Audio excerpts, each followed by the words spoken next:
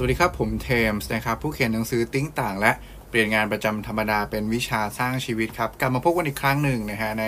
พอดแคสต์2050นะครับพอดแคสต์ที่จะช่วยคุณหรือคนและสร้างตัวตนขึ้นมาใหม่ให้พร้อมสำหรับการทำงานในโลกอนาคตครับสำหรับเรื่องที่อยากจะเอามา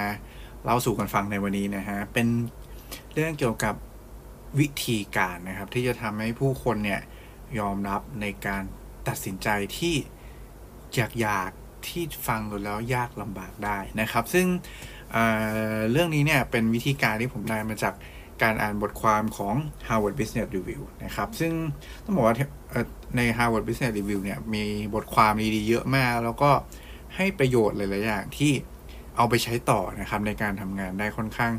อย่างมีประสิทธิภาพเลยทีเดียวเนาะซึ่งอันนี้ก็เป็นเรื่องหนึ่งที่เรารู้สึกว่าค่อนข้างดีเลยนะครับเลยเอามาแบ่งปันเล่าสู่กันฟังดีกว่านะครับเหมือนในบทความเขาก็จะยกตัวอย่างขึ้นมาว่าให้จินตนาการว่าสมมติคุณลองจินตนาการแบบนี้ดูฮะคุณเป็น General Manager ของบริษัท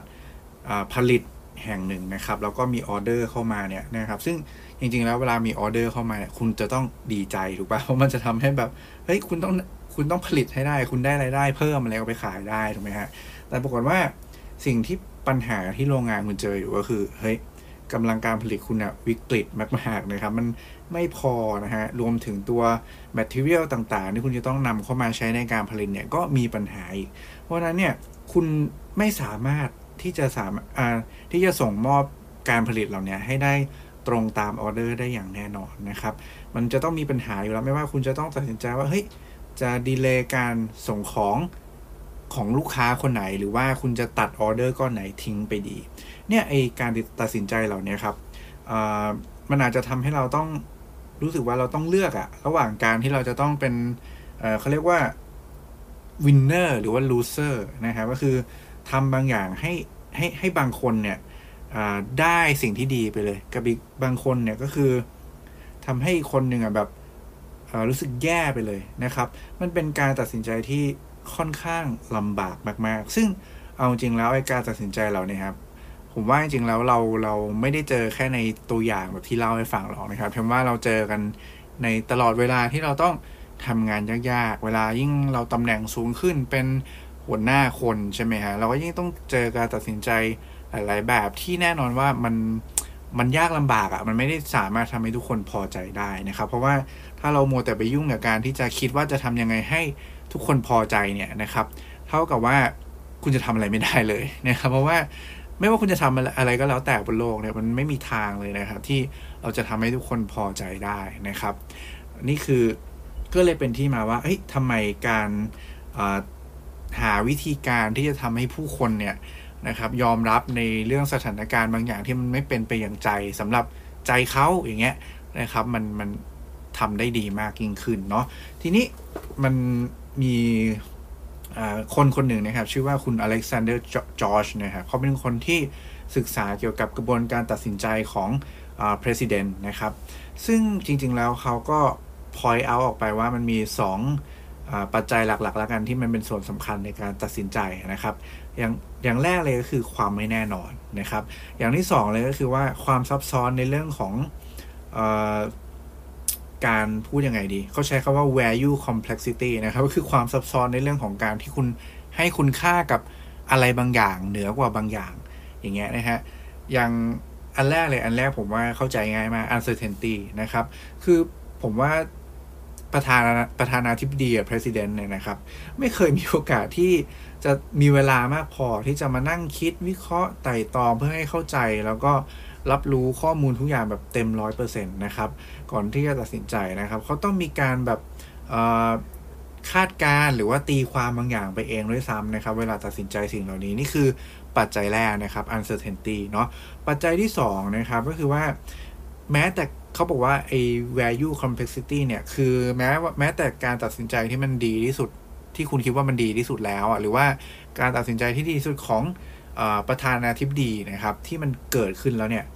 นะครับมันก็ยังทำให้ใครบางคนเนี่ยรู้สึกไม่พอใจหรือว่ามันไปรู้สึกว่ามันไปทำร้ายความรู้สึกทำร้ายจิตใจเขาอยู่ดีนะครับนี่คือสิ่งที่มันเกิดขึ้นนะครับทีนี้กลับมาที่การทำงานของพวกเราทุกคนนะครับในฐานะที่เราอาจจะทำงานเป็นอะไรล่ะ หัวหน้าทีมเป็น middle manager หรือว่าเป็นพนักงานที่ต้องไปเจอกับลูกค้านะครับหรือแม้กระทั่งว่าเราเป็นผู้ปกครองเป็นพ่อเด็กเองอะไรเงี้ยนะครับผมว่าเราก็เจอสถานการณ์คล้ายๆกันคือเราต้อง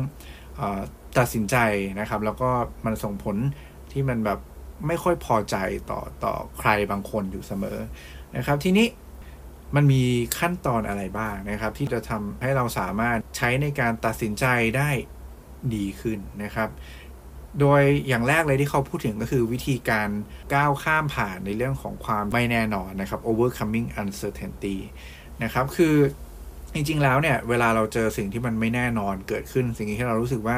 มันเข้ามาทำให้เราไม่สบายใจเนี่ยนะครับเราจะเกิดปฏิกิริยาทั้งหมดอยู่มีโอกาสเป็นไปได้อยู่ประมาณสัก4อย่างด้วยกันอย่างแรกเลยคือคุณจะแบบหนีคุณจะรู้สึกว่าเฮ้ยฉันไม่อยากเห็นว่าสิ่งนี้เป็นปัญหาฉันยังไม่อยากยุ่งกับมันฉันหลบหลีกมันก่อนนะครับฉันพยายามมองไม่เห็นว่าสิ่งนี้คือปัญหานี่คืออย่างแรกนะครับอย่างที่2นะครับก็คือการที่คุณเนี่ยติดอยู่กับสถานการณ์ตรงหน้าโดยทันทีนะครับซึ่งเอาจริงแล้วเวลาเราติดอยู่กับสถานการณ์ตรงหน้าเนี่ยแบบไม่ทันได้คิดนะด้วยสัญชาตญาณมนุษย์สมัยโบราณนะฮะเขาจะเรียกว่ามันจะทำให้คุณเนี่ยเข้าสู่โหมดของ fight or flight นะครับ fight ก็คือการ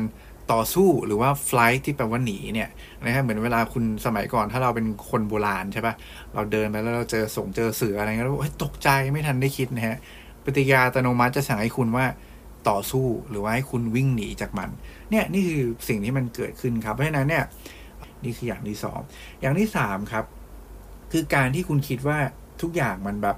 คุณพยายามตัดสินใจให้ทำให้ทุกอย่างมันง่ายเกินความเป็นจริงนะครับอย่างที่บอกแหละพอเราอยู่ในสถานการณ์ที่แบบมันรู้สึกไม่แน่ไม่สบายใจรู้สึกกังวลอย่างเงี้ยนะฮะหลายๆครั้งเนี่ยสัญชาตญาณเราเนี่ยมันทำให้เราเลือกที่จะเลือกออปชันบางอย่างนะครับออปชัน A ออปชัน B นะครับได้อย่างรวดเร็วมากๆโดยที่เราไม่ได้คิดให้มันดีซะก่อนเราตัดสินใจง่ายเกินไปพูดงี้ดีกว่าเราตัดสินใจบางอย่างง่ายเกินไปนะครับอย่างที่4นะครับก็คือเขาเรียกว่าการเก็บปัญหาไว้กับตัวนะครับ isolation ก็คือการที่คุณเห็นแล้วแหละว่ามันมีปัญหาอย่างเงี้ยแต่ว่าเฮ้ยคุณไม่อยากทำให้คนอื่นรู้สึกว่าลำบากใจนะครับคุณอยากทำให้คนอื่นรู้สึกว่าสบายใจมากขึ้นเช่นไม่อยากให้เพื่อนร่วมงานคุณแบบรู้ว่ามีปัญหานี้ไม่อยากให้ปัญหานี้ไปถึงหูหัวหน้าเพราะฉะนั้นสิ่งที่คุณทำคืออะไรฮะก็เก็บปัญหานี้ไว้คนเดียวใช่ไหมครับแล้วก็พยายามจะแก้มันจนในที่สุดแล้วหลายๆครั้งเนี่ยเรานี่แหละที่จะจมลงไปกับปัญหาที่ลึกเกินไปแล้วก็บางครั้งเนี่ยก็ต้องใช้เวลาที่นานมากกว่าจะนึกวิธีแก้ปัญหาออกซึ่งมันก็ไม่ทันการสักทีนะครับทีนี้ถามว่าแล้วเราจะแก้ปัญหา4ข้อนี้ที่เราเจอในเรื่องของความไม่แน่นอนได้ยังไงนะครับอย่างแรกเลยนะฮะที่เขาบอกว่าเวลาเราจะแก้ปัญหาในเรื่องของความไม่แน่นอนเนี่ยนะครับคุณต้องเริ่มจากการที่ประเมินทางเลือกก่อนนะครับโดยวิธีการคือคุณต้อง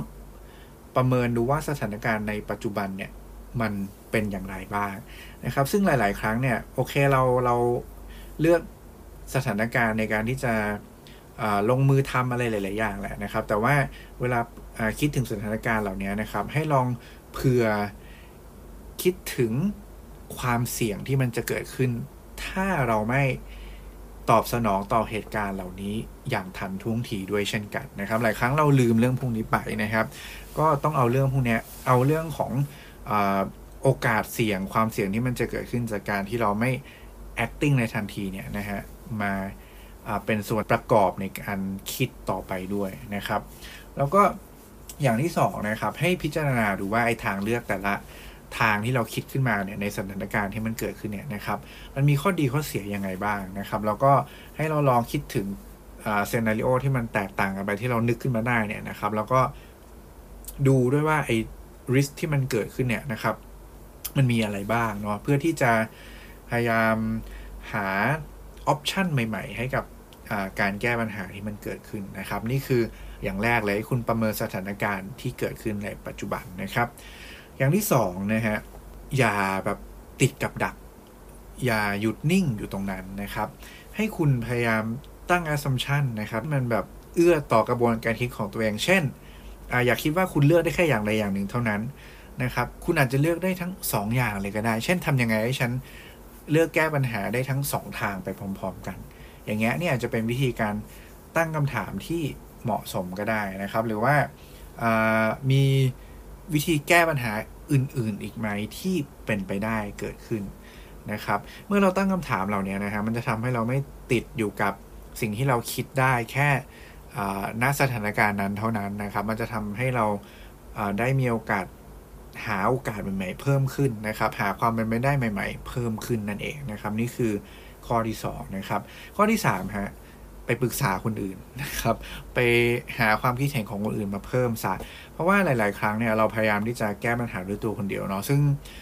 เวลาเราอยู่กับปัญหามากๆเนี่ยบางทีเราคิดไม่ออกนะครับวิธีการที่จะแก้ได้อย่างหนึ่งคือเอาปัญหาเนี่ยลองไปปรึกษาคนอื่นดูเราอาจจะได้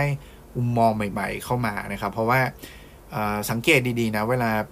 คุณให้คำปรึกษาคนอื่นนะครับเวลาคนอื่นเจอปัญหาเนี่ยคุณจะคิดแบบออกแบบโอ้โหพรั่งพรูมากๆนะฮะหาวิธีแก้ปัญหาให้คนอื่นได้เต็มไปหมดเพราะอะไรครับเพราะว่า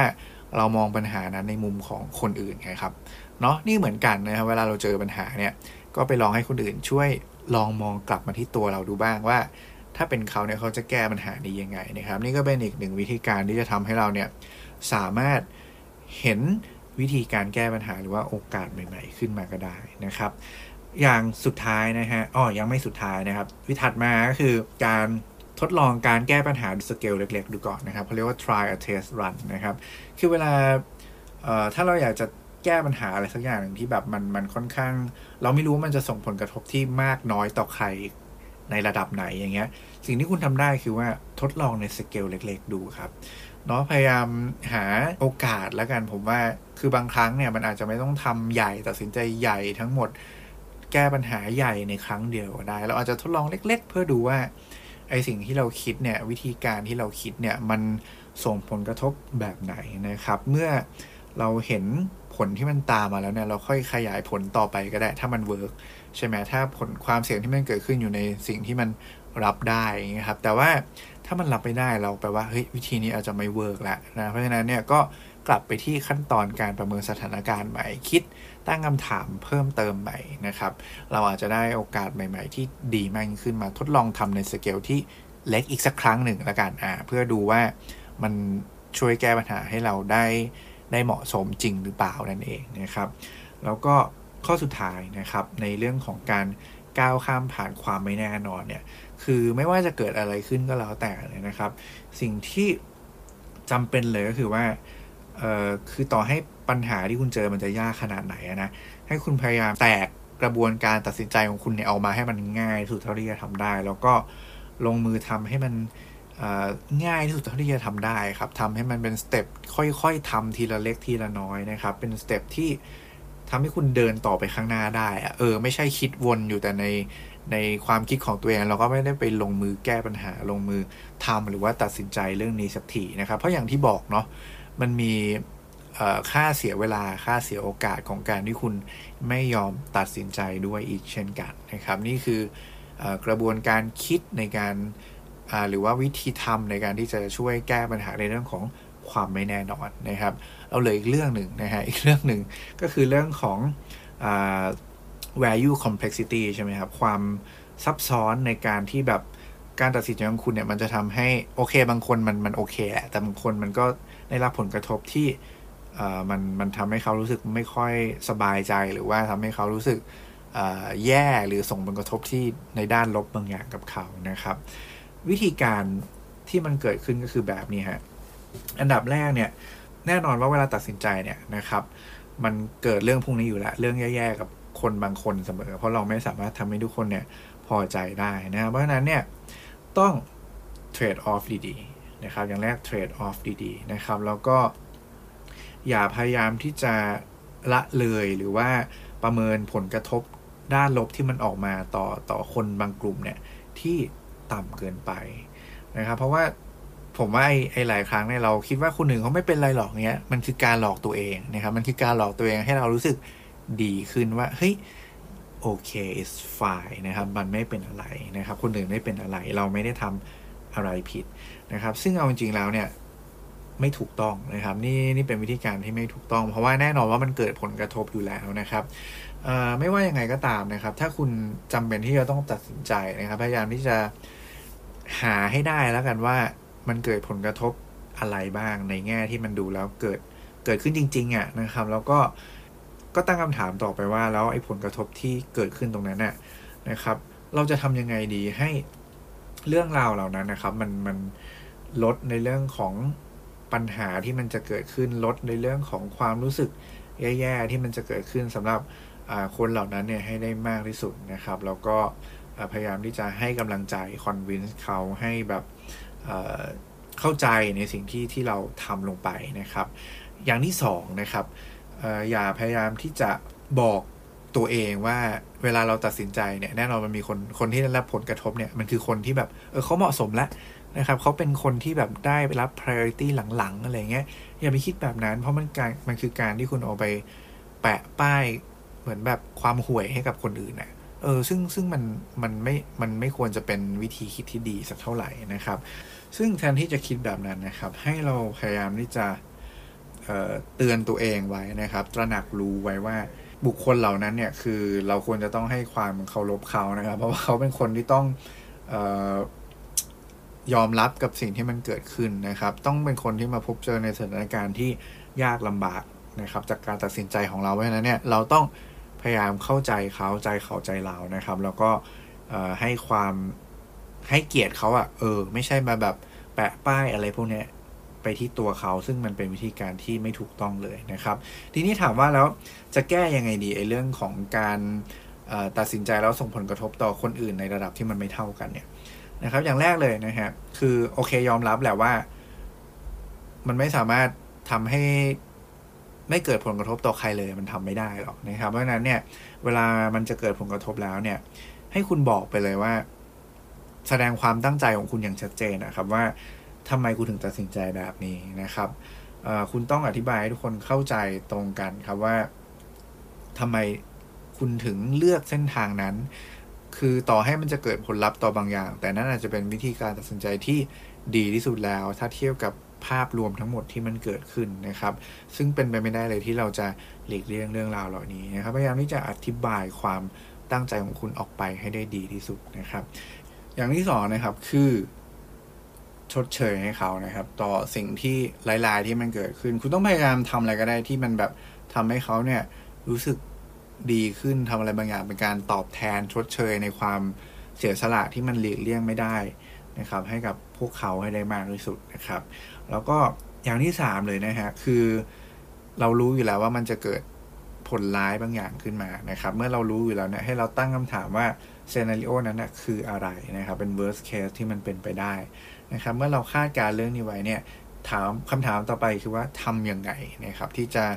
ลดโอกาสความรุนแรงเหล่านั้นเนี่ยให้ได้มากที่สุดนะครับ